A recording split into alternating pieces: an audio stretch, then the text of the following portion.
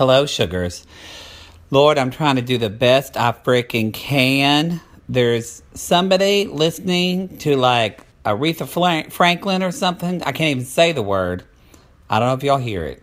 But you know what? I'm going to keep going because that's what this show is all about. Welcome to Dear Mattie Show. Hello. We are rocking in December, sugars. We are having it. It's going to town. On this episode, I know I say this a lot, but it's a really good episode.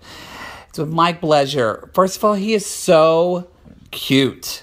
He is so cute. He's also way smarter than I am. So I felt stupid a lot. But he's also not a jackass that makes you feel like, you know, some people like, I love you, but poodle. He's smart and he tries to make you feel like an idiot. I love him, but he does, that bitch. But Mike is like, he's still so grounded. What I love about Mike Blejer, as he said, rhymes with pleasure. You take it whichever way you want, sugars, is that I really think he's definitely an idea of a new age type of man. Just the way he talks about masculinity, the way he talks about being a white man and what's been the privilege about that and kind of what's been his experience with that. I mean, privilege and like having privilege and things like that. It's a very depthful conversation. It's definitely, I like that. I think why I connect so much with Mike is that we both, again, it's like two white guys. We could really just kind of look at the world through our own lens that was given to us by birth, or, you know, whatever that is.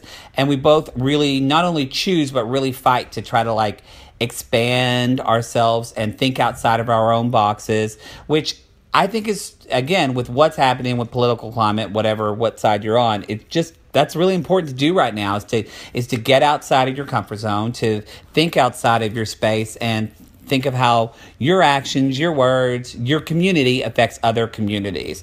And I think that's just at the heart of what Mike and I want to do in the world. So this is a great podcast. You can also listen to if you download an app called Spare Men, he actually, he does these little things where you download the app and literally any of you listen, if you like this podcast, you can just talk to him for like 5 or 10 or 15 minutes.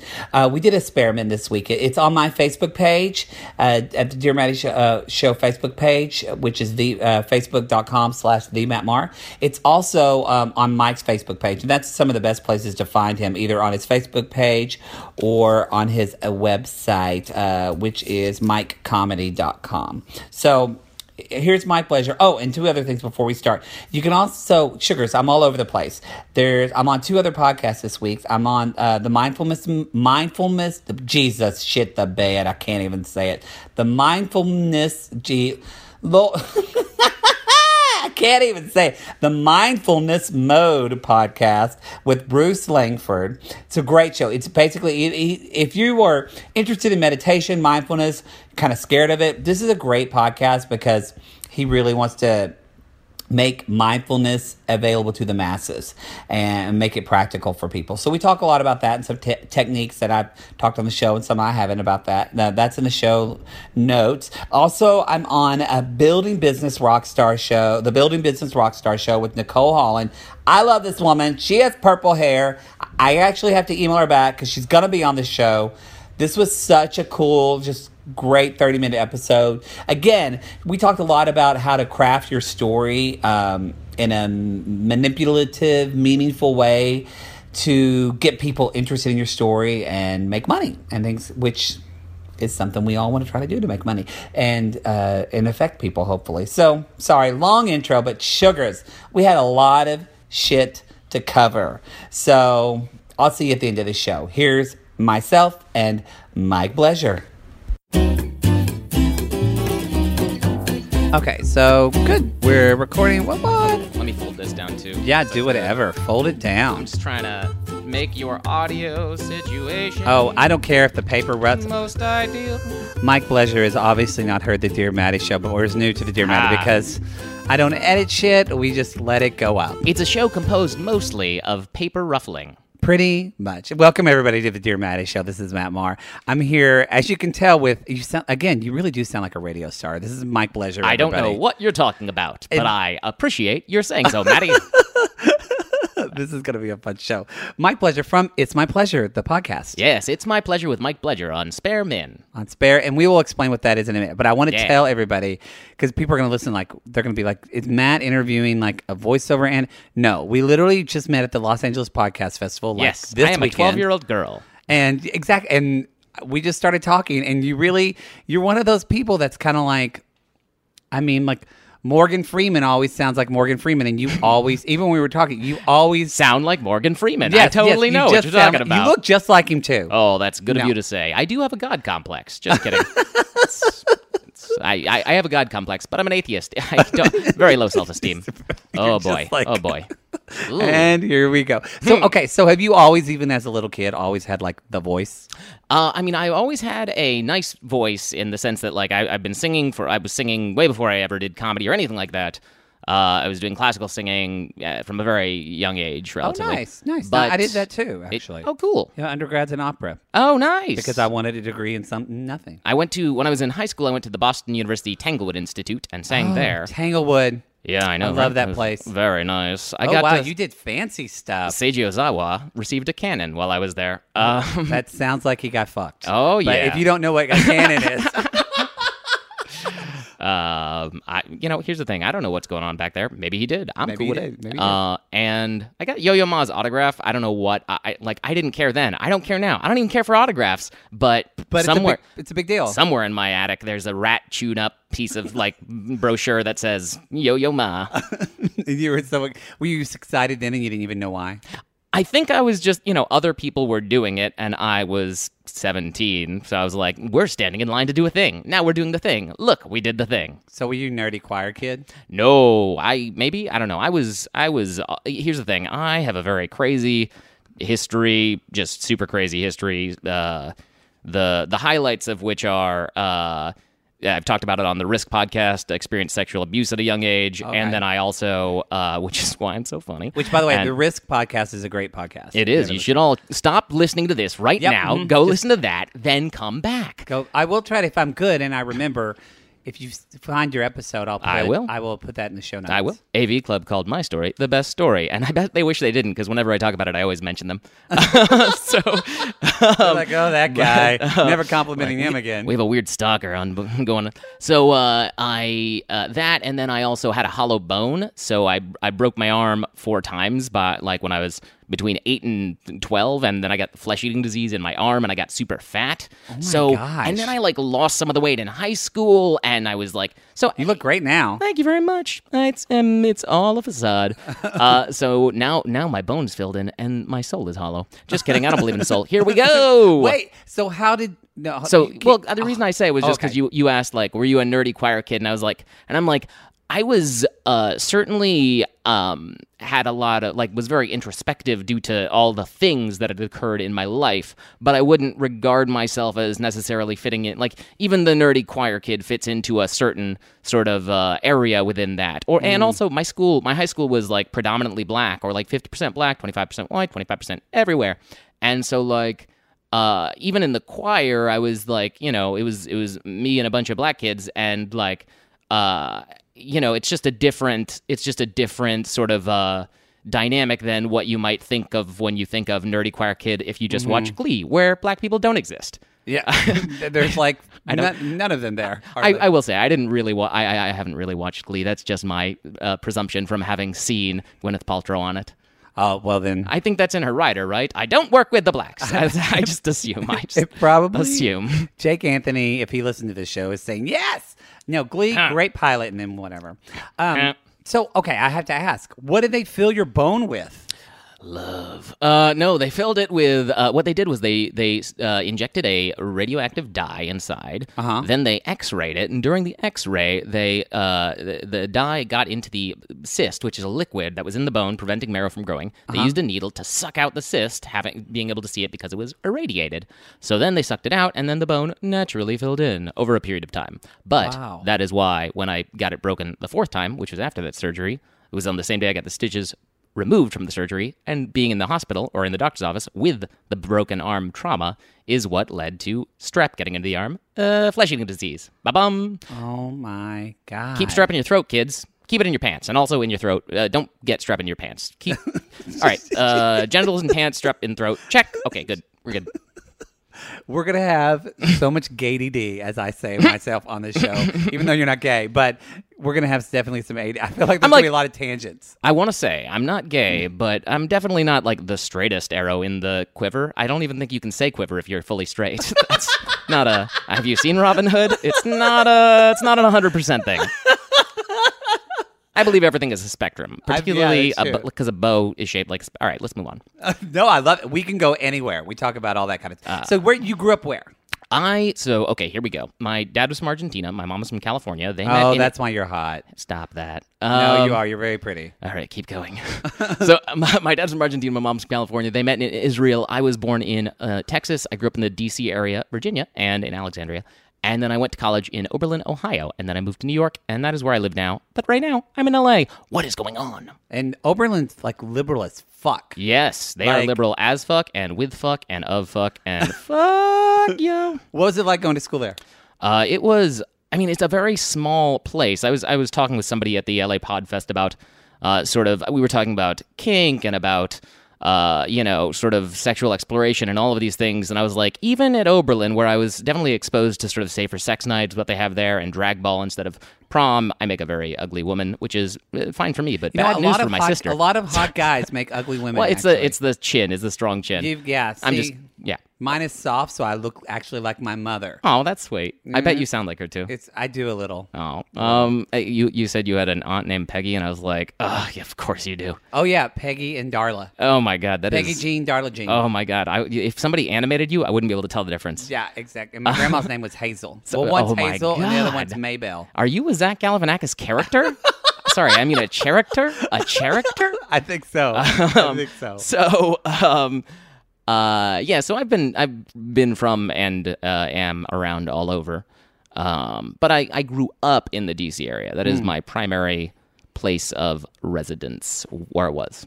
Okay, and so now, tell everybody about your show and tell everybody. Sure, I want to say it wrong. It's Spare Men. Yeah, I know. There's the Spare Men. Where do I get the Spare Men? Well, there's an app for that. It's called Grindr. It's true. I do several shows, but so I'm working with this app company called Spare Men right now, and they do these little micro podcasts. So let's say your fans wanted to call in and talk to you, and you could set to like 2-minute recording so that it would cut off after 2 minutes, and they could just request. You wouldn't have to give them your number. They could just request through the app. You could just, whenever you have time, hit the button, and you'll get the calls, and then they'll automatically be recorded. It's very smooth for people who want to like podcast with somebody who's far away, or record their calls with their friends, whatever. I'm not here to sell their app. They are great, but I'm not on the clock. Yeah, you're not on the clock. They found me because, and I called it It's My Pleasure with Mike Blejer just because I wanted to teach people to pronounce my name. But I also, because pleasure, right? It's a great thing to say, and you're polite. Thank you, is what a polite person would say. Fuck you. So that's what a polite person would say. So they found me in part through this other podcast that I do called Malignant Brain Humor. With an H. That's right, I spell malignant with an H. No, it's Malignant Brain Humor, and that one is longer form interviews, one-on-one with comedians, writers, artists, other people, and I do very sort of in-depth, what I say is I contextualize their work within comedy within art, and art within the broader scientific worldview. So very pretentious. And it is pretentious, but I like it. Thank you. Pretentious is just a pretentious word for having ideas. Exactly. Oh, God, Jake Anthony's going to riff on that. And I do live shows there, which are like panel shows. So like women in comedy, sexuality in comedy, political correctness in comedy, these kinds of things. You do that I do those in New York at the Pit, typically. I haven't done one in a little bit because I need you've got a great recording setup. I got to do that. But I do this at the Pit with People's Improv Theater. And that's just with Malignant Brain Humor. MBH Live. Sounds like a video game. I want to be friends with you because I like the stuff you talk about. We've done it on Facebook. We can do it in life. It's true. We are doing it in life right now. Facebook. It's a place to try your friends on. It is a place to try your friends on. So, okay. I have so many questions because I wanted... Okay, so I guess let's talk about... What has been something that has been with Malignant Brain Humor? Mm-hmm. So you're talking about artists and comedy and what has been with Eva, out of any interviews that you've done, who's had probably one of the just most interesting or crazy or just like, I don't know, just amazing processes and how they do their thing. There are a lot of different, I mean, each interview is very tailored to the person that I'm doing it with, but obviously the more I know their comedy, the more I know them, the more I can say. I try to list one that people will know the person, because that's fun for people who are listening. But I did a two-parter with Jim Gaffigan a while back, and that one I split. One part was comedy, another part was religion. And so I really talked about how religion plays a role in his comedy. And this is years before he did his show, which is sort of about him being religious. And I just thought it was I think it's very interesting to be religious as a comedian, because it's not something that is typically the case. We are very anti-establishmentarianists, let's say. We're very anti-establishment a lot of the time. So religion, sort of contextualizing how religion plays a part in his comedy, and then sort of thinking about the way that all comedians have to have sort of a form of faith in that they're like, I will do this. They have to create a world around them. And so even the people, I was listening to Tim Minchin the other day on Comedian's Comedian. We recorded live at the LA Pod Festival.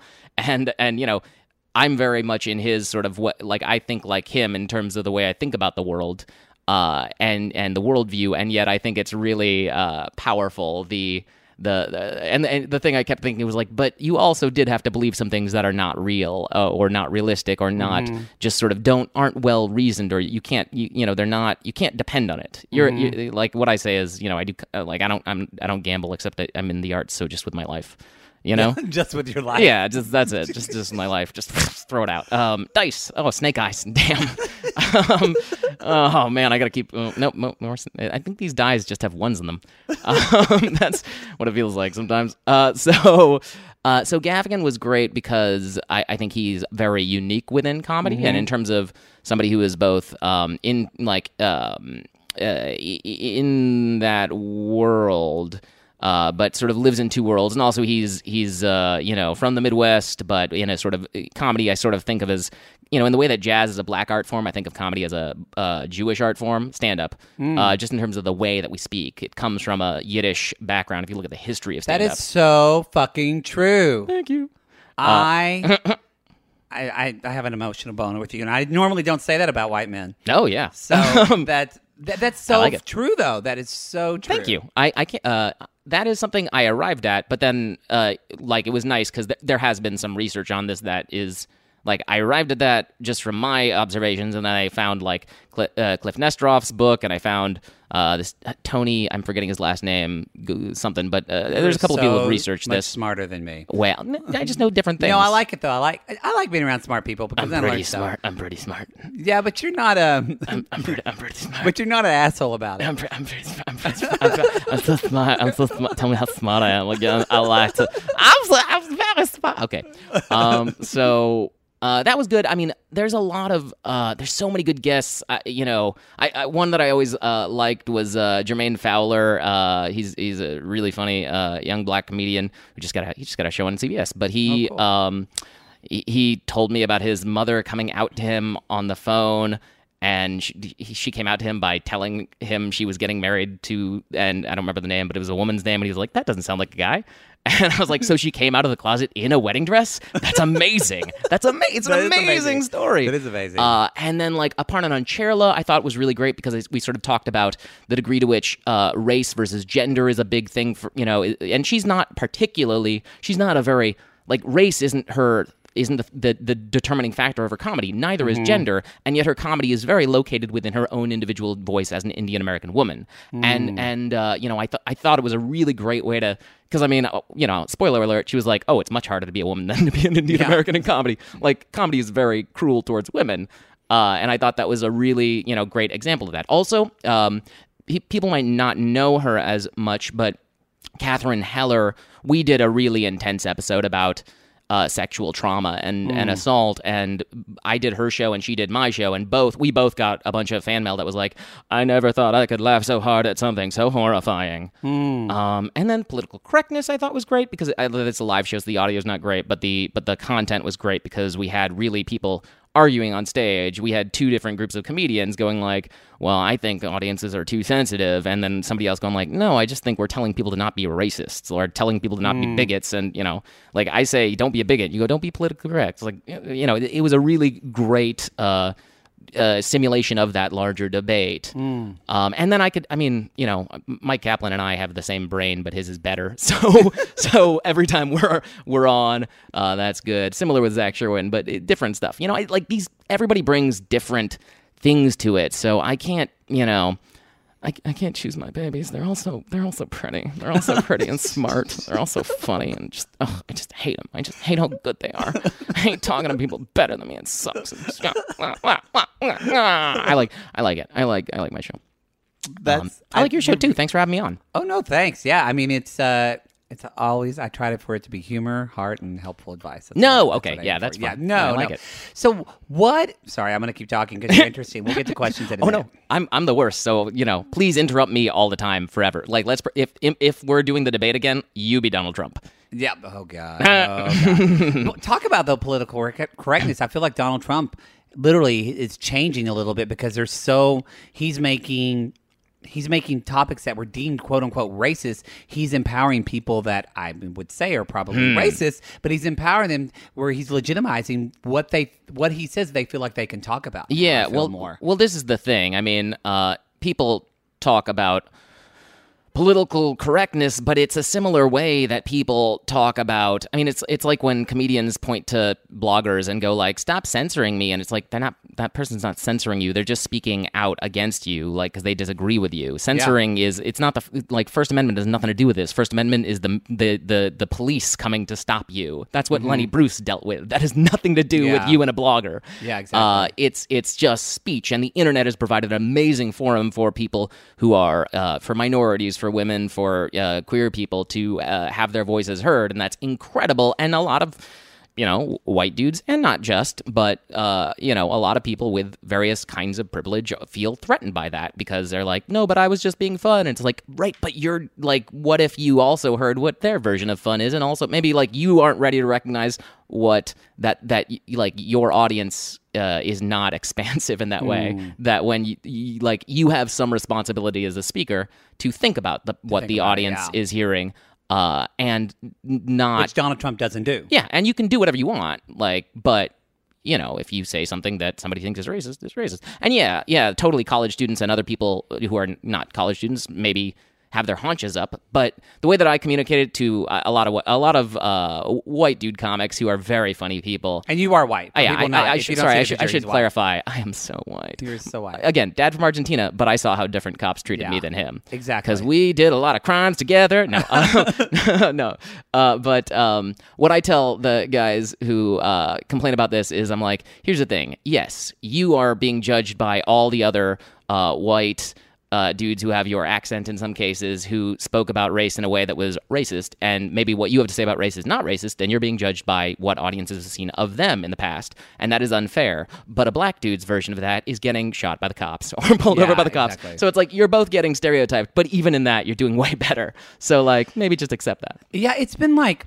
Because I'm, just a therapist and I'm a trained person and all this stuff, but also because, that's a picture of my boyfriend up there. So definitely like dating a black person. I can confirm that he is black. He is, and beautiful. I love him. But I can confirm that too. It's, please do. But just like when you post things either on Facebook or talking to people that, we talked about this with a social worker on my show a couple of shows ago, but it's just, why do you think white people get so riled up when you say the word white privilege? Like I had cousins unfriend me on Facebook and things like that because I just posted about white privilege and I didn't think in a demonizing way, just talking about the awareness of it. But why do you think? Because when any individual sees themselves not as the way that they fall within a society, but as their own story, they don't exactly hear the white part, and they just hear privilege, and they go, "What are you talking about? I work really hard, and I've had a hard life, and I'm like economically under privileged in all kinds of ways," and that is true in many cases. So hey, look. When a lot of women comedians were talking about sexual assault, and all these dudes were talking about we're trying to shut them up. And I saw some really amazing, brilliant, like black comics, dudes who talk about like race all the time and have brilliant attitudes on it. And some of them were going like, "Hey, why don't you just go and talk to the cops instead of talking on Facebook?" And it's like, some of them were they were going to the cops and talking on Facebook. So why are you trying to shut them up? And B, you just spent a year telling me you would never talk to the cops. So why can't you extend your empathy about your own experience one step past the thing that you know about? You're an expert in race. You're so funny and you're so smart in that area. Why can't you extend that to women's experiences? So people are tribal, and they learn the arguments that benefit their tribe, and they learn the arguments that benefit the ideas they already have, but they aren't always willing to think past themselves or past their tribe. And I don't think that and I think a lot of time when somebody hears white privilege, they go, "Well, I'm not privileged, because I'm poor and I this and I." And I'm like, hey. You have it tough. Here's the thing. You know what? Bill Gates got up every day and worked really hard. So did a lady who was born in, let's say the barrio. I don't know what the hell I'm talking about here in LA. No, they're having that. What's that movie with the woman on Empire? She's playing like a NASA scientist that we never heard of, a black woman who was a scientist in NASA and like did something. I have no idea. It's the same though, parallel. The point we never heard of her. But yeah, well, I mean, but even that, like, I can tell you, I can list you not a billion. I can show you a bunch of economists who talk about this. Warren Buffett talks about this. There's a great New York Times article by Peter Singer in 2006 or so. You can look it up. He talks about Warren Buffett and his great quote about how if Warren Buffett, who's a very, very wealthy man, one of the wealthiest in the States, and he's like, but if I were born in Nigeria, where there was no infrastructure, where there were no roads, where there are not the same kind of roads, the same kind of the same kind of college education system, the same kind of research on which I depend, the same kind of all of this, the same kind of markets into which my money is injected and built to. I don't have any of that. So you can have two people who work really hard, but one of them does not have access to any of the same resources or the same soil in which to grow. And that makes a difference. It's just, two plants can grow can be the same quality seed and one can be in shit soil and one can be in, I guess shit is good for soil. So this metaphor is breaking down. You just ruined it. But yeah, so I think that it's just that people see themselves in their work, and so when you tell them privilege, or whether it's white or male or whatever, they think of all the times that they were unprivileged. And I think it's really important there to go like, what I say is, validate, but still firmly disagree. So like, yeah, you worked hard. I'm not saying you didn't work hard, or you have had it tough in all kinds of ways. Maybe you should think about like economic privilege and economic, not privilege, which we don't talk about a lot in this country. We don't, it's very recent that we talk about class. That's not a long history. Mostly we lie about it for hundreds of years. So like, you could talk about all the ways that you are not privileged. That doesn't mean that white privilege does not exist. That doesn't mean that, just because you benefit from certain kinds of privilege doesn't mean you're doing amazing. And just because and the fact that you don't benefit from this other privilege shows how this whole thing works, So again, stretch yourself outside of your own experience. You would hope. I mean, I've talked to people just in that we're talking so much about Black Lives Matter, which is great and important and something. But at the same time, like historically, the African American community has not been supportive of the LGBT community. Yes. And so it's like, it's a little bit, I hope. This is a very tricky thing. Yeah. And I feel like I've been encouraging other LGBT folk that I have be supportive of Black Lives Matter, because have you ever seen that movie Pride, the British movie Pride? It's based on like the gay rights. It's kind of like about a flag. I don't know. Nope. But it's basically how during the it's about 80s, a lion, a group of lions. It's the gay Lion King. Oh, the Lion but King how on Broadway. Yeah, exactly. Like how a group organized of gay people in the UK to form with Northern Irish. This is not. Yeah, Northern Irish coal miners. Oh. During all of that upheaval in the 80s, and they were one of the few groups to support them, and how these two very foreign groups that never really would support each other kind of found similarities in community. And I love how you just. I mean, I've never heard it explained this way before, but I just want to say # extend empathy. I think that's such a beautiful thing to say. let your empathy radiate outside your body. We could go on and on about this. Well, no, so I think that's absolutely true. I mean, I think it's a really interesting and tricky thing, right? Because so much of there's different things, and I don't want to talk too much about Black culture, which I have a secondhand knowledge of, an experience of, but I'm not entrenched within it. But I do see a lot of things at play. I do see the role of religion in a community, and I do see the role of poverty within a community because of historical oppression. And one thing I will say is that both religion and poverty are both track with more conservative viewpoints on sexuality. Typically, religion, obviously, and less obviously, but still just as well documented, economic status. And so. Part of what I would say is that, it's like, so I'm I'm an atheist. I'm a non-believer. It's not my defining trait, but, and I'm not trying to beat people over the head with nothing, because that doesn't work. You go, whiff. But I sort of talk about metaphysics and about beliefs. But when I hear people like talk shit about people who are religious, I'm always like, you're very progressive, you're very liberal, you're just talking shit about people who are religious. But how does that work with your view on, say, Black people in the Black community who are, they are aligned with you in all these ways, but they are typically way more religious? Are you just going to, you just happen to be also saying, when you say all religious people are idiots, you're also saying all Black people are idiots. Maybe think about how that makes you feel, and then go back and think your equation through. Yeah. Think about, how these things work. Now, I mean, I think that this is all changing and growing and developing, and as we hopefully see more enrichment, within the Black communities, we see more as we see more economic growth, and I hope we'll see more of those kinds of liberal values sort of working there. Hopefully, yeah. And role models are getting better as well. Yeah, and I think.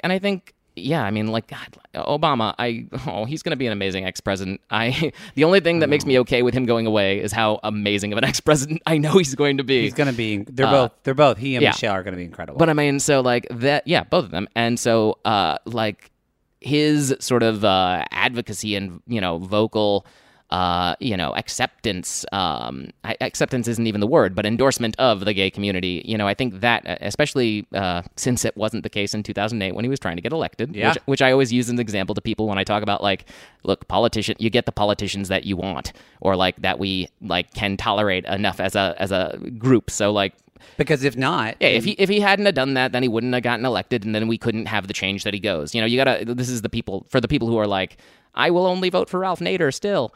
They're writing in Nader in the 2016 thing. It was you gotta allow politicians to play strategically over the long game, but also I understand the desire to not compromise yourself. I get that. I worked in politics briefly, and I reported for PRI on Capitol Hill for a minute, and I was like, I'm out of here. This is too much bullshit. I get that. Yeah. But yeah, so I'm just saying, I think it'll change. I think it is changing. I think that people have a lot of the time the perception that suffering is a zero-sum game, and I say suffering is not a zero-sum game. That means, if for one person to win, for the audience, if not for you, that if one person scores a point, the other person is losing. If you're winning, the other person is losing, and I'm saying we can all suffer. So, it's gay people suffering does not take away from Black people suffering. Both can happen, and white people win. Hooray! But just the straight ones. Hooray! We win! We did it! And just the guys, not the women. Get out of here, women. Get out of here, ladies. Yeah, back into the... I'm not going to do that. Yeah, so, none of this suffering competition that I see from people. I don't like it. Yeah, I don't... We could go down the rabbit hole. Oh, yeah. I've been to some of those parties where you go down the rabbit hole a lot. Oof. No, so... see, because you meant... I don't doubt that you're wrong. I don't doubt that I'm wrong about something. I've said so many words that at some point I had to be wrong about something statistically. In which case, I'm sorry. Well, okay. Well, kind of getting into different experiences. This first question I've actually had on the show before, but all right, I wanted to bring it to you because when we met, you talked a little bit about an open or would you say open relationship or polyamorous relationship? I tend to. If you're not comfortable talking about this, just tell me. No. I mean, it's always been a negotiated thing, like a negotiated truce. No, it's I sort of shift between non-monogamous or monogamish at times. Is open to some degree, but it always depends at the time and the conversation, the communication that we have. So. Much like, myself and with people, I don't tend to, rather than you going like, well, what is your sexuality? I just go like, I mean, I'm straightish, but I'm not like 100%, I'm not 100. I prefer to define myself negatively. I'm not monogamous, but I'm also not like super poly, so it's just, I'm somewhere. I'm actually just a gaseous form that is coalesced into this physical appearance right at this moment. But yep, we're done. We lost Mike. Well, honestly, I think that I really do think we're going that way anyway. I mean, I just know that. I don't know if you know. I don't think I told you this, but 2 years ago, I helped start a camp for LGBT youth. Oh, that's so great. Leadership camp. That's amazing. Yeah, and so it's still going. It's called Camp Brave Trails, and we just did our second year. And what was cool and interesting was just working so much with queer youth and things like that is just how they do not want definition. They do not want boxes to check. In many cases, they are. Look. This is true with young comedians too, right? Is that when you ask young comics, people go like, why do young comics always, people shit on Dane Cook, right? They're like, I hate Dane Cook, I hate this guy, I hate that guy. This is not a question of like, is Dane Cook good or not? It's that like older comics, people who are more established or have developed their own sensibility tend not to spend as much time shitting all over other people because after a certain point, you start defining yourself positively in terms of the things that you align yourself with. I am like this guy. I'm like that guy. I'm like this lady, all this stuff. But when you're young, part of what you're doing is you don't know what you are, but you can tell what you're not. So I think a lot of young people are just, what they see is mainstream straight society and this and that, and they don't necessarily know what their sexuality is, but they're like, but I'm definitely not that. That is what I'm not. Which is, I think... And even saying gay or lesbian, they're like, I'm not those things. Yeah. I'm somewhere different. Which is certainly partially the fact. So this is what, the thing that people think about whenever... see, I don't identify as bi either. It's not... again, mostly straight, but also fun. But I love that. That's what people enjoy. Mostly straight, but also fun. Yeah, you know what I mean. But like, but I know that a lot of people here, for a lot of people, they think if a guy says he's bi, then he is gay. If a girl says she's bi, or if a girl says she's gay, she's probably bi. That's what they believe. Yeah, that's what right. So there's this belief, and part of the reason they believe that is because there's constantly so much pressure on male sexuality to be like. I should say that comes from a heteronormative exactly structure. That and a hatred of the feminine, which I could go all into. Totally. I go all into it. And then they're like, get out. And I'm like, I consent. Let's have this conversation. So I think that in part it's this fear that people have of like, what is it to be gay? It means for a straight white guy, it means to give up all the privilege in the world. You have all the privilege, and suddenly you're being asked to give up all of that? I don't want to do that. I'm so privileged. I don't even want your labels to apply to me. That's the straight queer person's privilege. Is I'm so privileged that I live above. That's why when people are like, Tom Cruise is gay, Tom Cruise is this, I'm like, no, Tom Cruise is above all of you. He is above your labeling. I don't know what he is, but it doesn't matter because nothing that you say matters to him. Yep. So he's just a being. So there's a certain, there is a lot of privilege associated with the ability to not be labeled, because being labeled is essentially exposing yourself to the preconceptions that society has about whatever group it is that you are being forced to align with. By checking a box, by doing this, by doing that. That's why these things exist. So we don't have to meet somebody. We just go like, okay, you're this. I know enough about you. Yeah, we can swipe right or swipe left. Exactly. Yeah. And now we can swipe up, but why are you going to waste those things? I don't know. You can swipe up. I don't even know. It's a super like. I never. Oh, use them. Jesus. Yeah. I would super like Jesus. Boom. No, I don't. I'm Jewish and also not. I hang around with a bunch of men in a loincloth. I have. I already have. Yeah, already have. Well, I'm glad we got to the same point. I'm glad we got to the same joke. I'm glad we got to the same point is what a bunch of you would say after converging on one guy. Okay. No. I meant both.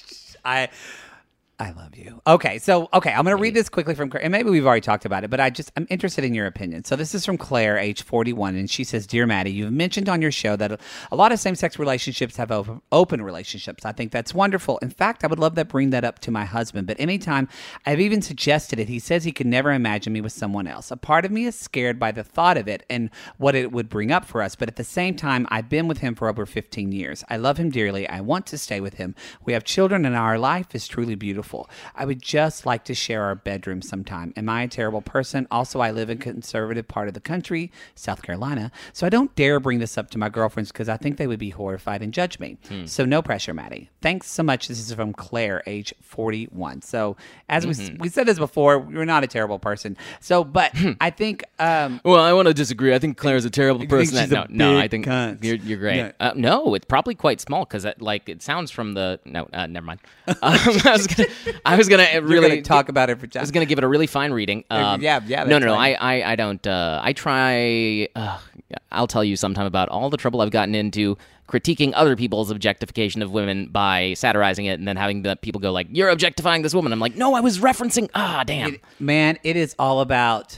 And to me, I try to, when people get riled up, I'm like, well, what do you think their intent is? Because like my friend Jake and I we do this show called Cabaret, which is a cabaret, but it's called Cabaret. Wait, a cabaret that's gay? Yeah, what would that be like? And it's like we're making fun of everyone and everything, and mostly ourselves. And like in one part, like Jake said the word tranny, and someone got offended and walked out. And I get that, but it's kind of a little bit like when people talk about RuPaul saying that word she-male and drag race and stuff like that. And there's a little bit of me of like, but think about the intention of where it's coming. Not that, but again, that's like a privilege thing that we're able to make that joke. Yeah, it's somewhere in between. It is not merely intent because comedy is a communicative art form. I've been writing a lot recently about how, when people go like, women aren't funny. And you go like, oh, well, there are a lot of really interesting studies that show that when a joke is attributed to a woman, when a sarcastic statement is attributed to a woman, it takes longer for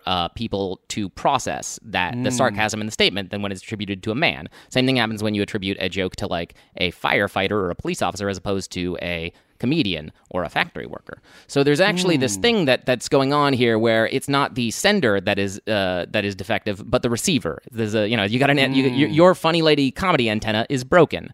And so there's some retraining there that has to happen. We have implicit biases, not just towards shooting black people, but also towards not laughing at women or with them or, at their jokes. So intent totally does matter. Absolutely. And, it's great if you have the capacity to or the ability to where you are to understand and take into account somebody else's intent. But also the receiver, as a receiver, you are, the receiver, they also matter, and what they are going to hear matters. So if you know that, would I say tranny? Maybe in a specific context in which I understood. This was also 4 years ago. No, I know. We wouldn't have it now. I'm just saying, it depends on what the context is and how I know people would interpret what I'm saying. If I, for somebody who has heard that word being said in a horrifying way, well, they might not be ready to hear it as a joke, even if it's a really amazing joke. And I get that. And I get that. But the answer is... Because some people have heard that's the last word they hear when they've been killed. Yes. And I understand. And even in the context, when he said it, the other one came at the other one and said, you can't say it. Like, that's what we were making the joke. But anyway. Yeah, and I'm not... So my point is, to comedians, to I love people that, like though. that... You made me think differently about that. Good. That's what I'm trying to do. To comedians and people like that, I'm not saying don't say something. This is actually the Louis episode on the Ford faggot. I'm saying in quotes. It's very much about this. It's not I'm saying don't do this or do this. Merely I'm saying consider the people who are hearing it and whether you think do an honest assessment. Do you think they'll hear you? Will they be able to hear what you have to say? Again, extend empathy. Yes. So, can Claire fuck other people? Going back to the question. Yeah, I mean, so I think that this is complicated, but I think that it's a communication. It's a conversation, and it's going to take time to have. It's not going to be a one-time conversation, but rather a conversation you have over time, because people have their ideas and their beliefs, and so a lot of people's possessiveness in relationships, a lot of people's ideas about non-monogamy in relationships are not based on their own, like, I think this, and I've thought about this, and I feel this about this, but rather, this is what this means in society, right? Mm-hmm. The reason we have trophy wives and trophy husbands, but more trophy wives, is because we have this whole thing of how is this person going to make me look in the context of the tribe, in the context of the social group. So is he really saying, I can't imagine you fucking somebody else, either a lady or a man, or whatever, I don't care. Okay, don't fuck a kid or like a horse, probably, because they can't consent. It's tricky. Although they can't consent to be eaten either. And you know what? This is why I don't get involved in this conversation so much. But whoever you do want to fuck, he may not be saying, I can't wrap my head around that, or I can't imagine what that would be like. He might be, going, what would that make me? Would that make me a cuckold? Would that make me ashamed? Would that make me this? Or, he might not even, I don't think he necessarily knows what he means when he says that. Because he goes, I can't imagine you with anybody else.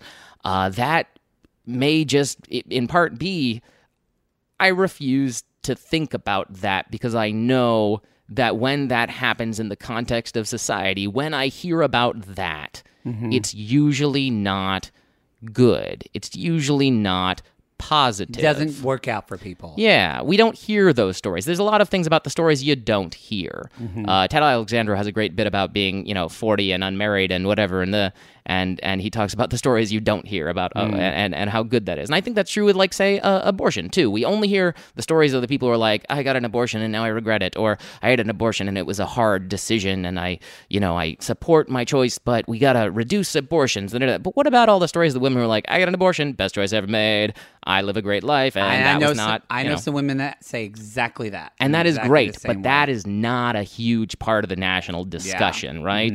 We only hear the stories of the, it's the same thing with sexual assault.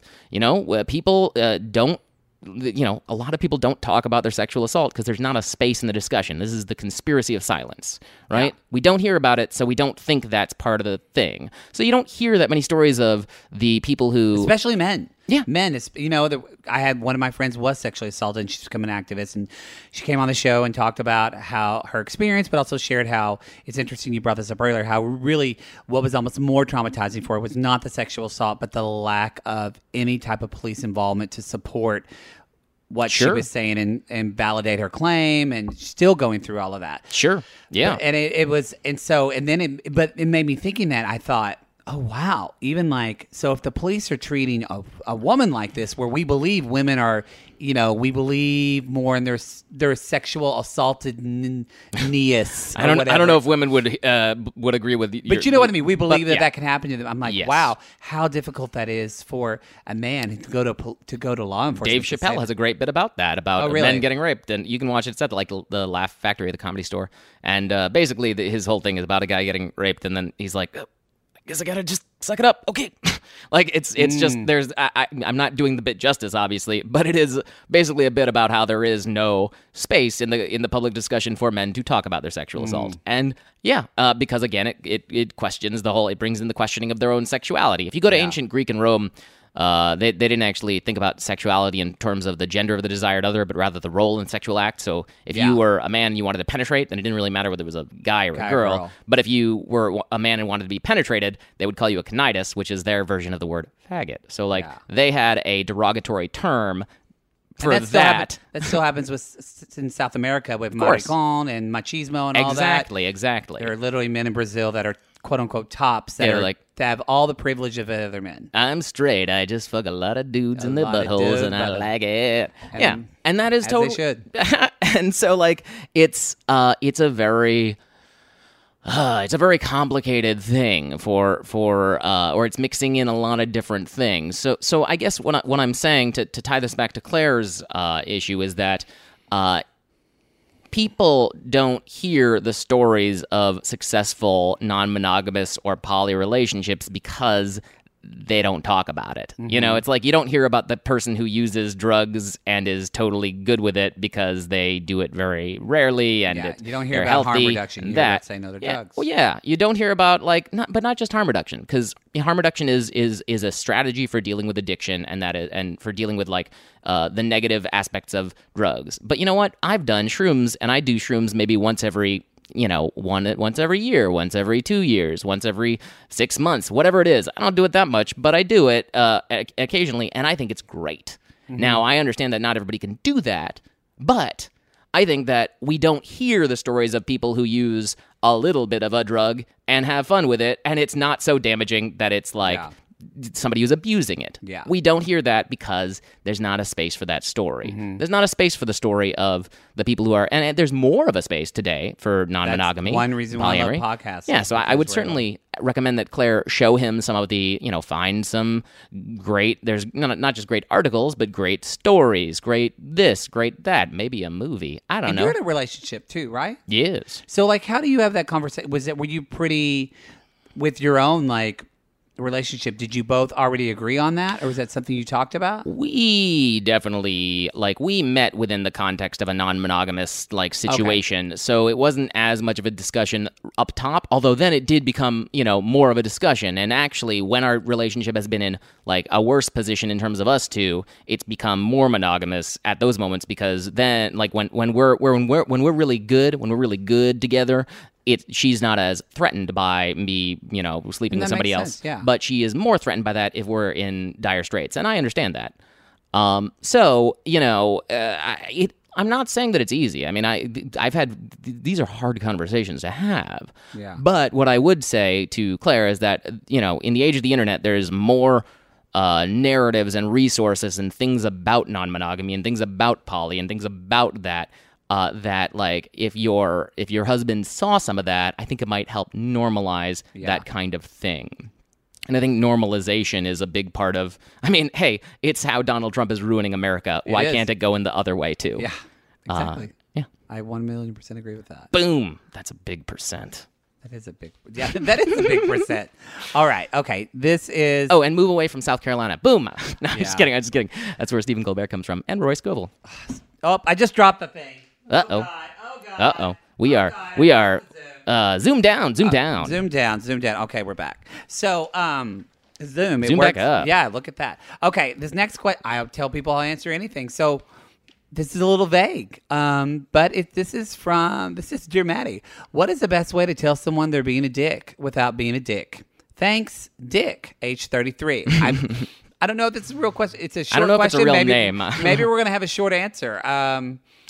The best way to tell someone they're being a dick without being a dick. I've said this before, and I think when you talked about somebody that you're upset with something and someone has hurt you, upset you, instead of talking about what the other person has done and what they do, talk about your experience and what I use me, and use that to explain yourself. Yeah, so hopefully gain empathy. I definitely agree with what you said. What you said made me feel good. I don't know. So I agree with using I statements. Of course, But I would also say that it's very situation and contextually dependent. I mean, this is part of the thing about a short question like this you don't know whether it's like is it dick because they're maybe he's talking to his kid and he's like, stop being a dick, you little kid. I don't know. Or maybe it's his wife, or maybe it's his boyfriend, or maybe it's like. So I will say this. So I gave him a generic answer. It really depends on the person. I have a friend who is a very funny dude and is very cool, kind dude, but he also says stuff that I find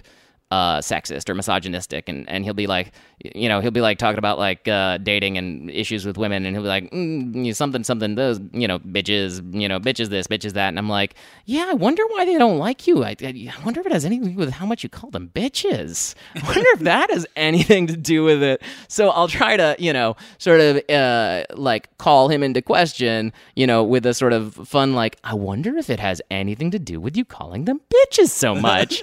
And then he's like, oh, I don't mean that. And I'm like, no, look, hey. And I'm like, hey, I love you. You're great. But also, not every woman is going to care how much I love you. Yeah. Not every woman is going to care that I think you're a cool dude. Not every woman is going to hear you say that. So I think you're great. But also, I hear why people don't like being called a bitch. So I sort of try to give the criticism while also saying, I think you're great. But also, I don't like when you do that. Yeah. And that's okay, too. Both can be. Yeah. Or since your name is Dick, allegedly, you could be like, hey, it's so weird how my name is Dick when that's what you're being. That's so weird. Why is that? How is it that why did they name you that? I'm imagining a father right now saying that to their kid. Yeah. Because you said that. He's like, and I'm sorry that I named you little cunt. All right, moving on. Moving on.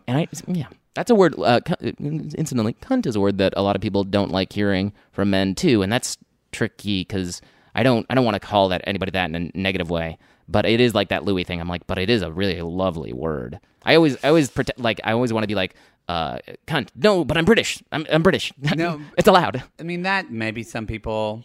I mean, people get. I remember I have a friend who I love very dearly, but like she would get. And I think she was even part of a group that stopped this in school that were against your mama jokes because they were very offended by your mama jokes. And I can see that. But let's introduce some yo daddy jokes. Yeah, your daddy. Race to the bottom. Well, see, now I'm just turned on. Yo daddy's so hard. Your daddy's so okay. This is from Craig, age 19. He says, "Dear Mattie, there's not an easy way to say this. I'm floundering in college. Foundering. Yeah." I'm just kidding. You should go to class. All right, yeah. Keep going. I ended up rushing. I'm a sophomore because I'm a third-generation pledge. I love being in the house, but I will admit I'm pretty much not going to class at all. I know I should care, but high school was so damn tiring for me academically that I'm just worn the fuck out, Mattie. I don't want to go. I'm doing everything through loans on me, so my parents have no idea. But a part of me feels I should tell them, or maybe I can wait it out a semester and see if things change. What do you think? Craig, age 19. Did you go out through college? Did you? Yes. I did too. I did. And in fact, I'm second billed in a movie about fraternity hazing that's just been winning a bunch of little film festivals around the country. Wow. Yeah, and actually they're touring in fraternities and sororities. They're touring around colleges right now and showing it to them. What's the film? It's called Haze. You can see it at hazemovie.com. Or no, you can't see the movie there, but you can see the preview. You can't tell I'm second billed from the preview, but I am. But you are. But I am. It's great. I have great things to say about the movie. I actually, when I first saw the screening of it, I leaned over to the girl in it, one of the women in it, and at the end, and I was like, "It's just me, or was that good?" Because there's so much stuff that we do that's not good. Well, also, you just have no idea when you make a movie. Like when they shoot you 17 times, and then one little snippet. Yeah. You're like, "Oh, I was really good in take 3," and they're like, there was a fly in take 3. We're gonna use take 7. Oh, I didn't say anything right that time. Yeah, we don't care. It's you never know what they're going to use, but it was a very What's good the movie. Premise? I'm assuming it's about hazing. Yeah, it's actually based on it's a little bit based around a Sophocles play, or is it Euripides? It's the Bacchae. I think it might be Euripides. But so it is structured in that way. But actually, the guy who wrote the play, David Berkman, he went to the college that he went to. He was in a frat, and it is sort of based loosely around his experiences there. Roughly speaking, the story is this character is pledging to join a fraternity, and he is pretty great. He's pretty awesome. And it turns out that his brother, is leading an anti-hazing task force And you will find, and so there is conflict between us and me and the fraternity, if and when they find out in the movie, and all kinds of crazy, intense, so much partying, so much intensity. It's not a comedy. It's real intense. There's some funny things, but it is real intense. What happens in hazing is, it's deplorable. It's a basket of deplorables, I'll tell you that. Oh, yep. Some of his boyfriend's home. I meant to tell hello. you. He's coming in. How are you?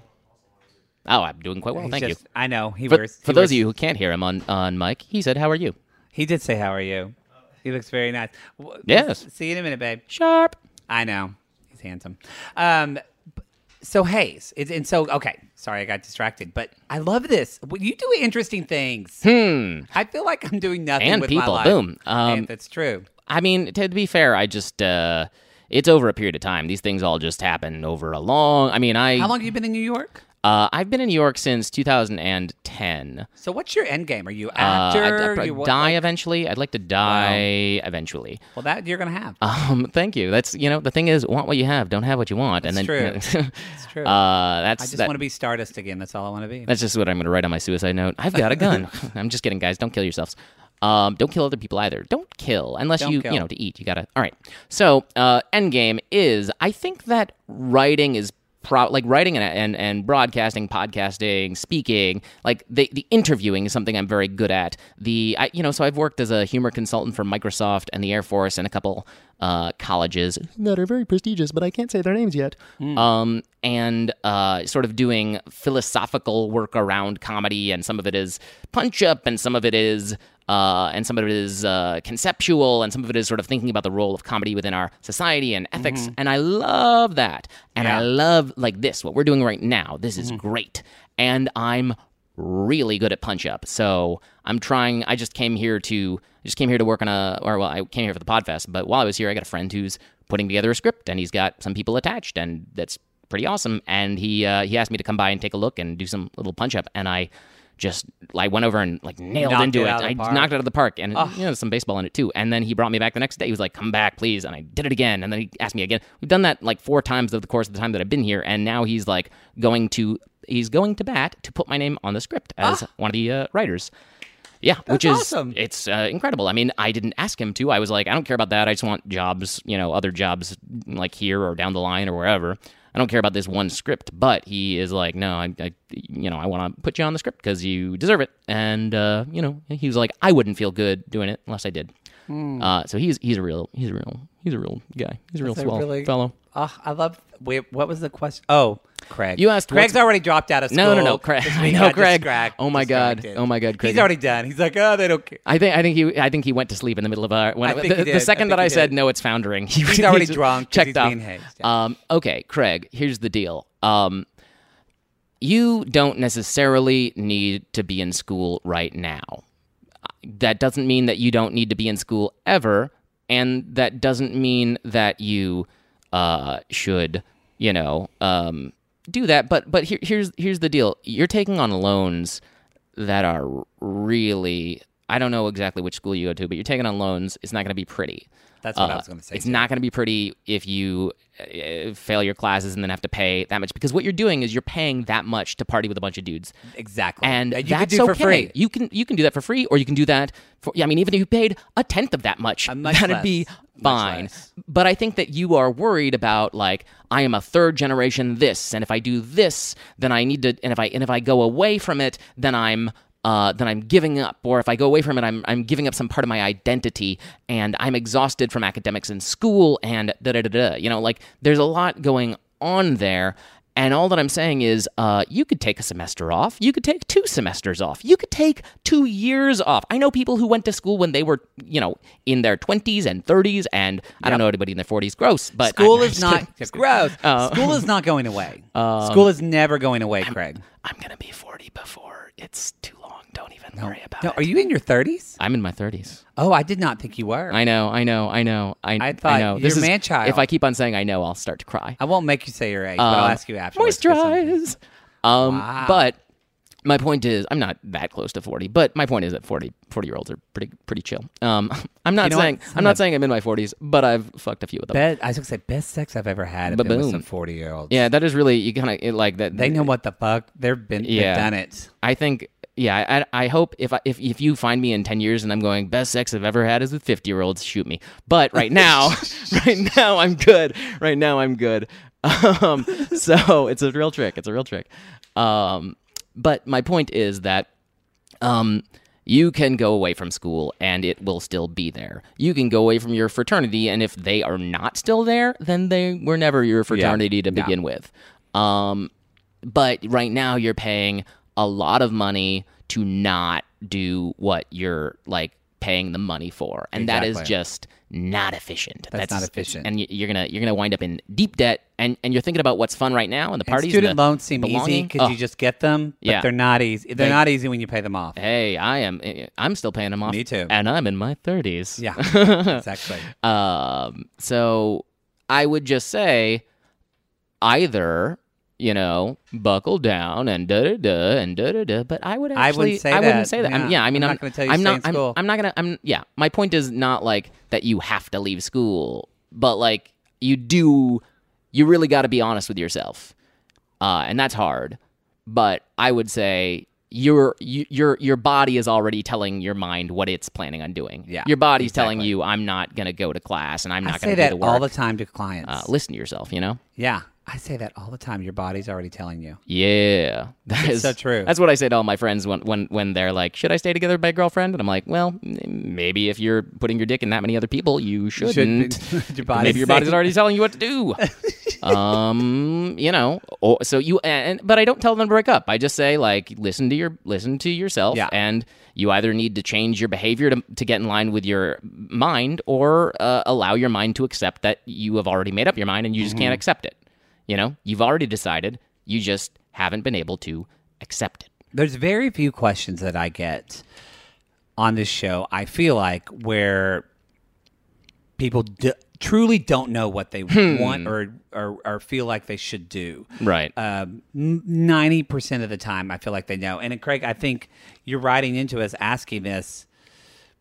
Yeah, again, even from the question, you're saying you're worn the fuck out. You're saying that, You're tired, like you don't want to go at all. You're not going at all. Like you're like he's gonna write another letter back that's like, "Hey, it turns out I just had mono." Woo! Yeah, I'm just going through a funk. I'm in class now, going great. But I'm like, Craig. I mean, Europeans do that. They take a year or two off. Before they go to they go to uni. The people when I was in college, and I've seen this invariably. The people who've taken a year off are invariably better able to. Sorry, invariably means that. No, never mind. They are. I knew what that is. And I'm from Oklahoma. I was explaining it to Clegg. The people who took a year off were almost always better because they kind of got out that like. They got into the world, saw how terrifying it was to just be somewhere without having a path laid out for them. And then when they got to college, they were like, "Oh my God, this is like structure. This is a path. This is amazing. I can work within this. That's so cool." Sometimes you need to know what you don't have, and then having it is good. And better to do that then than to freak out when you get out of college and then go to grad school that you don't want to go to because of whatever. Because grad school, even more expensive. Yeah. Did you do grad school too? Hell no. I did. Well, it was. I went to grad school vicariously through my sister several times. There you. And there you go. It's much smarter. That's our questions. Well, now we're at the Chatty Matty questions. Yeah. So sugar, these are finally you'll find out something about me. Yeah, I know you said you had Disney Prince hair, but you kind of have a Disney, like you have Prince Eric nose. Oh, nice. You do. You have a really good nose. When I was like 16 or 17, it was a full slope. Like my dad had a big like he had a crook nose, which is not a thing you should say about Jews. They're not crooks. Settle down. But his nose he had a big crook. And did you get a nose job? No. Mine's got a little bit of a bump, but it's not. But it goes down now. Whereas when I was 16, it was like, boop, like it was a real button. Because their nose never stops growing. Yeah. So Yeah. That's especially for Pinocchio, true. I think that's just a lie Pinocchio put out to normalize his affliction. Did you know that your nose never stops growing? Yeah, well, yours just did. Because he's lying. That's amazing. Well, speaking of childhood, I don't know if we were speaking of it or not. Chatty Matty number one. What's your most memorable childhood smell? God, my memory is a memory of very vague, like narratives and lessons and ideas and concepts. It's never a memory of almost never about individual instances and things of that nature. So I mean, I will give you something, but I'm just saying it's not the way that I think. I for some reason I'm just right now thinking about the smell of pennies that I like. I used to like suck on pennies at a certain age. There was some age when I would just suck on pennies, and for some reason that coppery taste and the sort of smell, I think involved in that is memorable.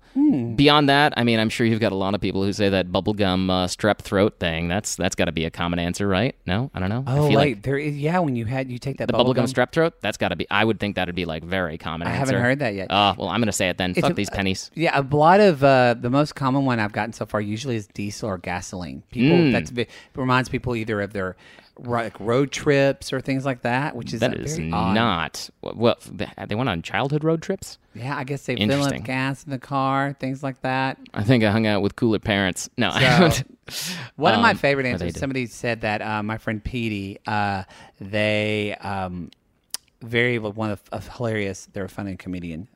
But anyway, I believe you. They went into their grandmother's attic, and her grandmother had a trunk of like all of her old costumes, and that was her favorites because she would just go. I was like, oh, what a great memory. That's beautiful. But I actually love the pennies thing. I think that's great. I just imagine you as a little boy just kind of being content in imagination and just sucking on a penny. I don't know why. That's just what I thought for you. I was a very gross. imaginative kid. I mean, I think that I was always primed to think thing. I was definitely thoughtful, or introspective from the start, maybe a little bit, but then once I started breaking my arm, I was way more, just because I was like, it's like you think about things when you're broken. Yeah. Right? People grow a lot after breakups. They grow less in relationships a lot of the time. Or one of them grows and the other doesn't, and then they break up, and then the other grows. Hey, it works, and then they should get back together. Just kidding, don't do that. It's a mistake. And so, by the way, is that a genetic thing? Like your children, would they be predisposed for that, or is it just? I don't know. I mean, it's tricky when you're, anyone who's Jewish probably has family from Europe, assuming they're Ashkenazi Jews, who had intermarriage within the family because they were a ghettoized community for so long. So you had a lot more intermarriage, which brings out both really strong dominant traits, but also really pooling of recessive traits. So you get maybe that's why you get very smart, but also very broken Jews, right? So, it's not completely unrelated to why you have it's a little bit less directed, but why you have black people who have sickle cell, but you also have stronger traits or other traits that pool. They were forcibly bred in a certain way, but you also got pooling because of that. Yeah. So you see that when you have any sort of ghettoized community. So yeah, my kids will be horrible creatures. I don't know. It depends on who I make them with. Yeah. If it's my cousin, then yeah, they'll be awful. If it's non-Jew, I don't know. We'll see. I could make super kids. You could make super kids. I think they'd be super anyway. Oh, Chatty Mattie number 2. Before you die, what would be the name of your memoir? That's it. It's called Before You Die, because if you publish it after you die, that's no good. If I release it posthumously, it'll say Before You Die, parentheses, posthumously released. Posthumously released is that's kind of a good name for a memoir. Yeah, it's pretty good too. I want them to catapult me out of the out of the tomb, like a Jack in the Box. I mean, I don't know. I gotta say, so malignant brain humor. I arrived at in part because my dad had a brain tumor when he was in his 30s. When he was 30, it was a benign brain tumor, but that's benign brain humor wouldn't be as funny, so I changed it for art. And then he got, as a result of how as a result of my surgery and the arm breaking, then I got the flesh-eating disease in my arm. As a result of the surgery that my dad had to fix his brain tumor, he got mad cow disease. Oh my goodness! Which then is, for those of you who don't know, is a degenerative, rapid degenerative neurological disorder on the sort of like Alzheimer's, but way faster, over the course of a year, but with a 20-year gestation period. So basically, when he was 50, he went into this coma, and then we got him. They brought him out, and they thought it was hydrocephalus, and then it was just a year of just dissolving into nothingness. So that was when I was like 19 to 20. Bless your heart. I'm so Bless sorry. my heart. I always thought that's how people from the South said "fuck you." But bless your heart. And it can be, but it really no. truthfully, I know it didn't mean that time. I have a fun bit about how like I've had 10 years now, a little more to get over my dad's death. But when people hear about it, it's like they want to be sad right now, and I don't want to like leave them hanging emotionally. So I'm like, they're like, I'm so sorry to hear you about your dad, and I'm like, oh, me too, up top. And so, no, I mean, I recognize. I'm talking about learning.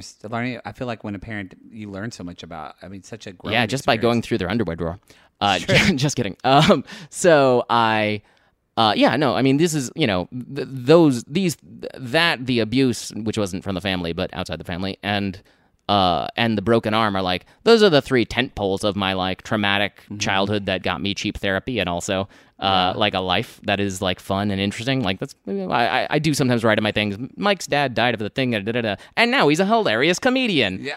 You know what? Comedy is tragedy plus time. That's what Carol Burnett says. Yeah. I mean, I think that it is not the only place that comedy comes from through trauma and tragedy, but I do think a lot of the time it's a coping device that allows people to distance themselves from something, objectify it, flip it around, turn it into something that makes a little bit more sense to them, a little bit more fun, a little more up-tilted, even if the internal core is still horrifyingly sad, but things that like make it fun and able to reabsorb it into themselves after having sort of manipulated it through the comedy process.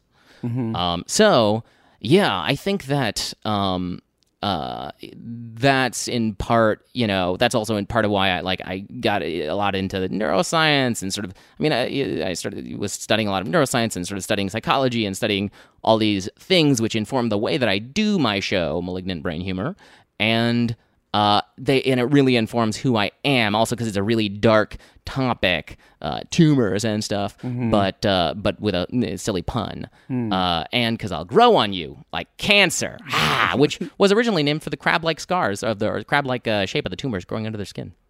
Oh, wow. Yeah, that's where they get cancer from. Oh, that makes sense. Also where you get cancer from. Everything. Everything.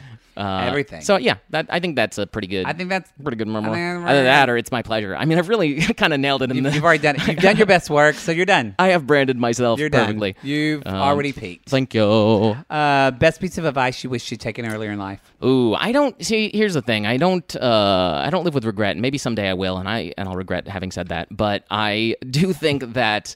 It really depends on what you're talking about. I can think about things that I did that would have been better moves for me in other ways. Like, for instance, I moved to New York from D.C. when I was doing, stand-up early on, and I was definitely too early in my stand-up to, like, have good traction in New York, which made it a real struggle for me. And people told me that, and I was like, yeah, that's okay, but I want to be in that environment, and I don't want to just move into DC because I live with my mom right now, and it's going to be just as much live in DC versus live in New York. And maybe so like the people who told me to wait, that would have been better for my career in stand-up. It would have been better for that, either to stay in D.C. for longer or to go to a secondary city like Boston or Austin or San Francisco or Portland. There are also some in the middle of the country. I'm so sorry, but let's get real. But I don't regret living in New York or moving there and sort of doing the things that I did and becoming the person that I've become. Like, I am this person. I really like this person, even though I'm very hard on myself. And so I am the sum total of these choices. I could definitely have made choices that would make me more marketable or more strong in this one area or more efficient in certain ways, and that'd be cool too. And maybe if I did that, I would be sitting there going like, I made the right choice. And I'm not sitting here going, I made the wrong choice. But I'm aware that that the choices I made this other version of myself than the one who like sort of developed in this one form elsewhere before injecting himself into this intense, crazy intense place. Yeah, that makes sense. Well said. Thank you. Well said. Thank you. Said. It's so fun. I've just recently. Somebody said, "Oh, I'm so hard on myself," and I actually, when you said it, brought it up again. You're like, that's a weird way to talk about masturbation. Sorry, go ahead. It's true. Double hand that shit. But I actually thought I don't know. I'm really, because I'm a narrative therapist, so it's always looking at language, and we look at life through the story metaphor and do a lot of externalization and process. But also, we're always talking to the client. Like a client could say, I feel sad. And we talk a lot about what is your definition of sad versus the historical and societal definitions, because we want to go with what your definition is. Yeah. Anyway, so it made me, I've been doing that a little bit with when people say being hard on himself, because I actually looked at it, I should be hard on myself because I'm happy to be myself and I want myself to be better. So being hard on myself is that a way of me loving myself? I don't know. I've been thinking about that lately, what that is. I think like anything else, the emotion is not the end of the story. I am hard on myself. Cool. Does that express itself in the form of you drinking and self-punishing, or not drinking, but anything like cutting, cutting, whatever? Does that express itself in the form of you having a lot of negative, intense, like unproductive things, or does that mean that you wake up and you're like, you're shitty unless you get this thing done, and then you get that thing done, and then you're like, you did it, good job? Like, does it express itself in a productive or a conductive, a negative, non-productive way? And by the way, I'm not saying that being productive is, I'm not saying that if you get that thing done, you'll end up being happier. Like, not necessarily. Maybe you'll end up doing a lot of things and still not getting in touch with yourself and feeling good about yourself. But at least for me, when I'm like, I don't mind how hard I am on myself as a creative person, and I like that, but I hate how much what I try to mitigate and try to manage is the degree to which my anxiety can be paralyzing. So the degree to which I have a little joke, which is like, it's like I want to empower people, and I'm like, I believe everyone is a master of their own destiny. That's why this morning when you wake up, I want you to ask yourself, today, do I want to be paralyzed by depression, or do I want to be paralyzed by anxiety? In my case, both. So I also say anxiety is like figuring out how to communicate it. It's like, they say you should measure twice, cut once, measure twice, cut once. With anxiety, it's more like measure 1,000 times and then die of old age.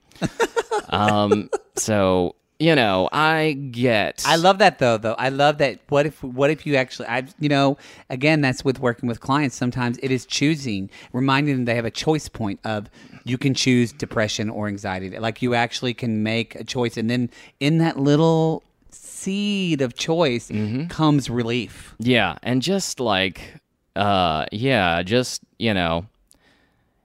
honestly, it's you can do all the things. You can do anything, but you can't do everything. It's that thing. There's a lot of different anxiety management Insert techniques. any cliche, and it works. All right, Chatty Mattie number 4. What day would be your Groundhog Day? Or so what day would you be like, obviously, man? Sorry, go ahead. Man, I'd do this day over again. So what I like about that is that it's I just heard Tim Minchin on, again, the Comedian's Comedian. He was talking about he's doing the musical for Groundhog Day, and he's viewing it as a Zen sort of, he views it as a Zen narrative, which is that it's sort of the birth and death recursion cycle of, like, he's learning over the course of the thing that, when he does something and it has no lasting effect, to then be rewarded by the thing itself and not sort of the expectation of reward. The process. Yeah, and so connecting with himself and that journey as opposed to the end result, which is, I think, great. And also, like what I want to see that musical is what I'm saying. Yeah.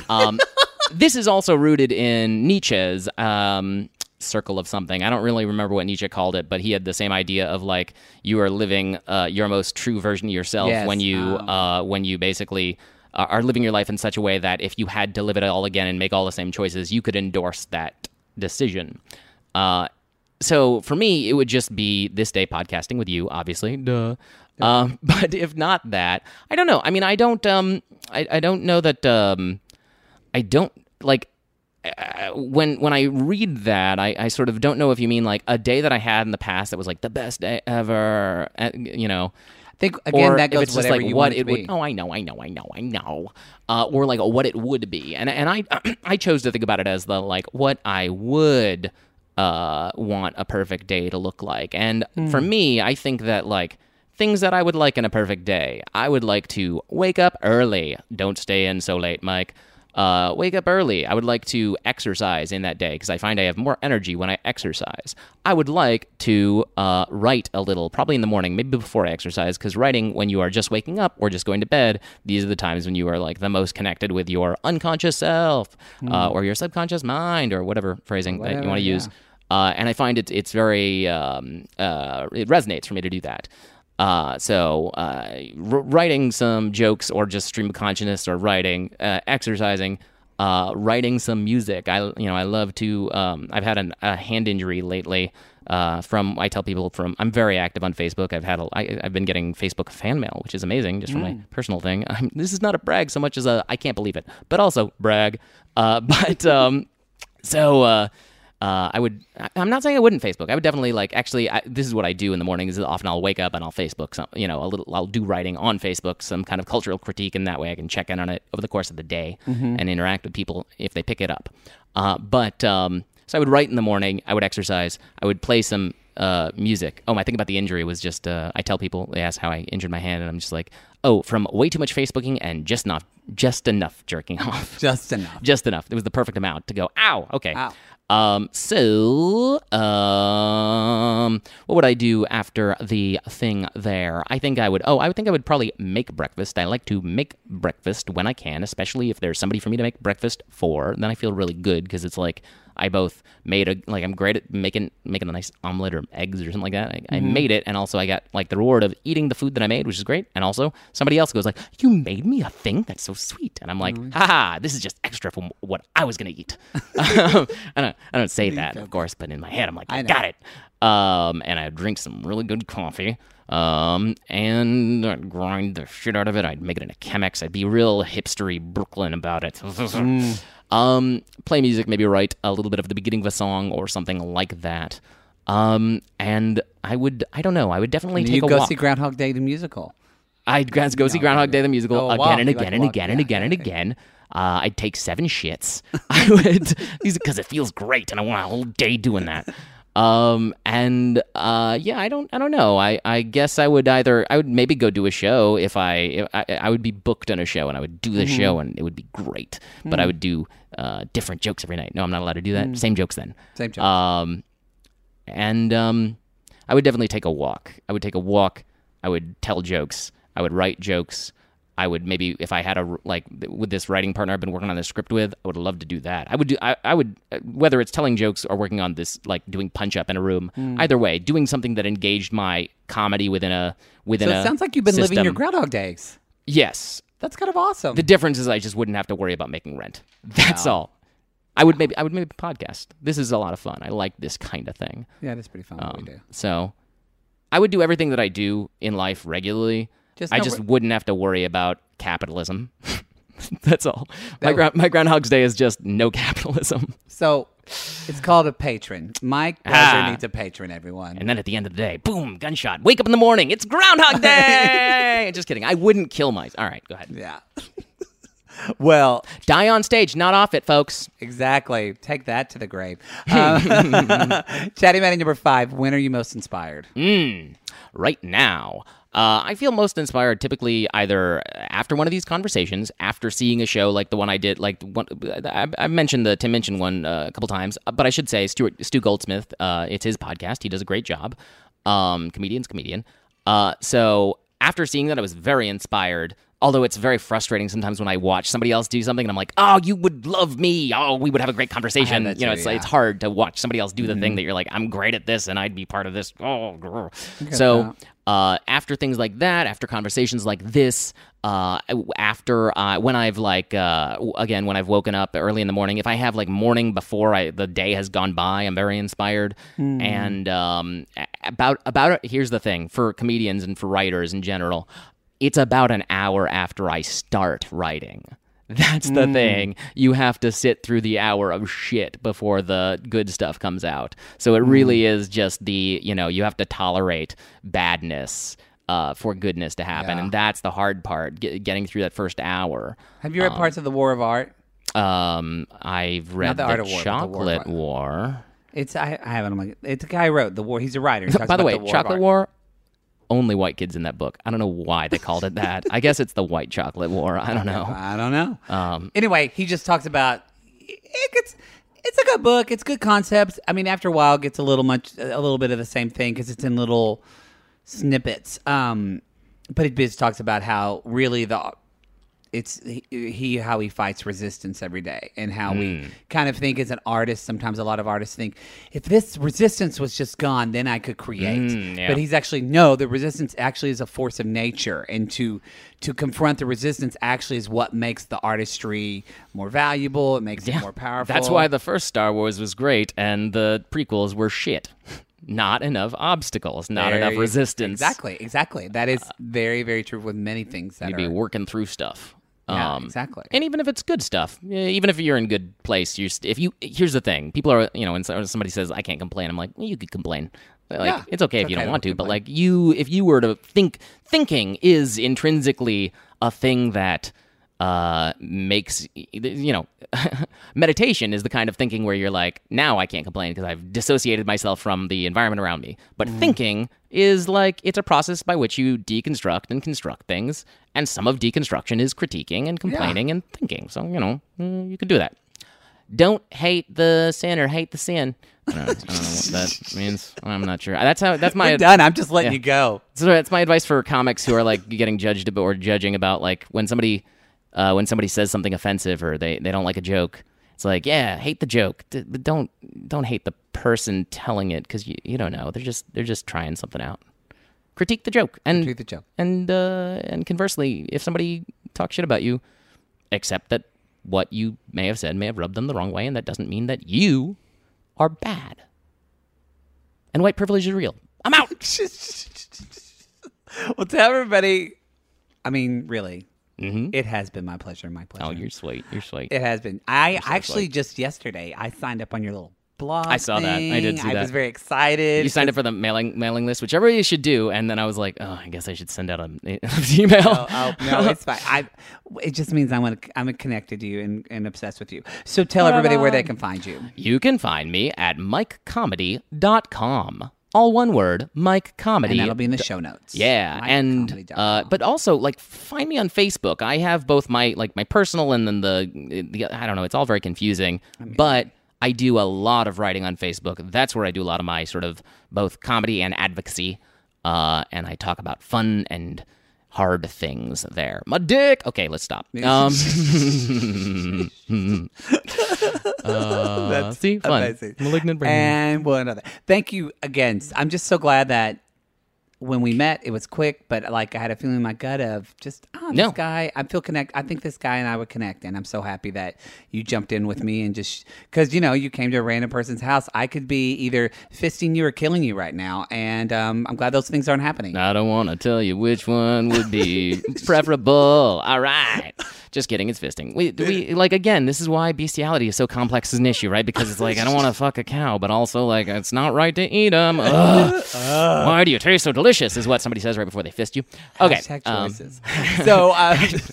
So, yes, and if you listen to It's My Pleasure, or say the name of your other podcast, the Malignant Brain Humor. If you listen to Malignant Brain Humor, you go on those and you like them, leave a review for Mike. That's great. It's so, even if you don't like it, leave a review. It's just, it helps people find us. My power. It grows. Nope, that's my dick. All right, I gotta go. All right, thank you so much. And for the rest of you, you know the drill. Thank you. This was very much fun. I don't know the drill, but lead me through it. Yeah, the drill is just, do something for someone this week. I just think it's important to be of service. Extend your empathy. Yes, hashtag extend your empathy. And this ending goes on even after you leave. Just turn the podcast down slowly and the volume. Keep talking. Okay, bye. Sugars, it really was my pleasure with Mike Blejer. He's so nice. He has really perfect teeth too. He's just... See how just isn't he funny? I think as I said earlier, Mike and I connect about wanting to help people and wanting to expand ourselves, but we also will make an inappropriate joke at any moment, and I think that's something that we both really connect on. So if you do want to talk to Mike, hey, literally download the Spare Men podcast. I think I can find a link to that and put that in the show notes. If not, just download Spare Men wherever you download apps. I believe it's on. I know it's on iPhones. I think it's on Android and stuff like that as well. Again, the Mindfulness Mode podcast. Ooh, I said it right that time. And the Building Business Rockstar show with Nicole Holland. Those are going to be the show notes as well. Also, for some of you that listen to Poodle, Jake Anthony and I's little YouTube videos, I know we promised y'all last week that we were going to start downloading the Mariah Carey, or start talking about the Mariah Carey show, that new Mariah's World, and we were going to recap it. Sugars, that show is so fucking bad. It's like, oh my God. I'm not a big Mariah fan anyway, but it's the biggest piece of shit. I can't, it's terrible. Anyway, we're going to watch episode 2. If it's better, then we'll just put 1 and 2 together and recap. But we're not making any promises. But don't worry. If you're missing these 2 queens, we're going to come together. We're going to get some other stuff going. So, sugars, you just stay tuned for that. So, next week, we've got another great episode. Who is it? I forgot who it is. But it's a really great episode. Oh, it's going to be Chris. He's so cute. Again, a really cool episode about a guy who started a business about helping people with their ex-boyfriend and ex-girlfriend. So, really cool show. Thanks for listening. Listen to Mike's stuff, and I love you guys. We'll see you next week. Bye.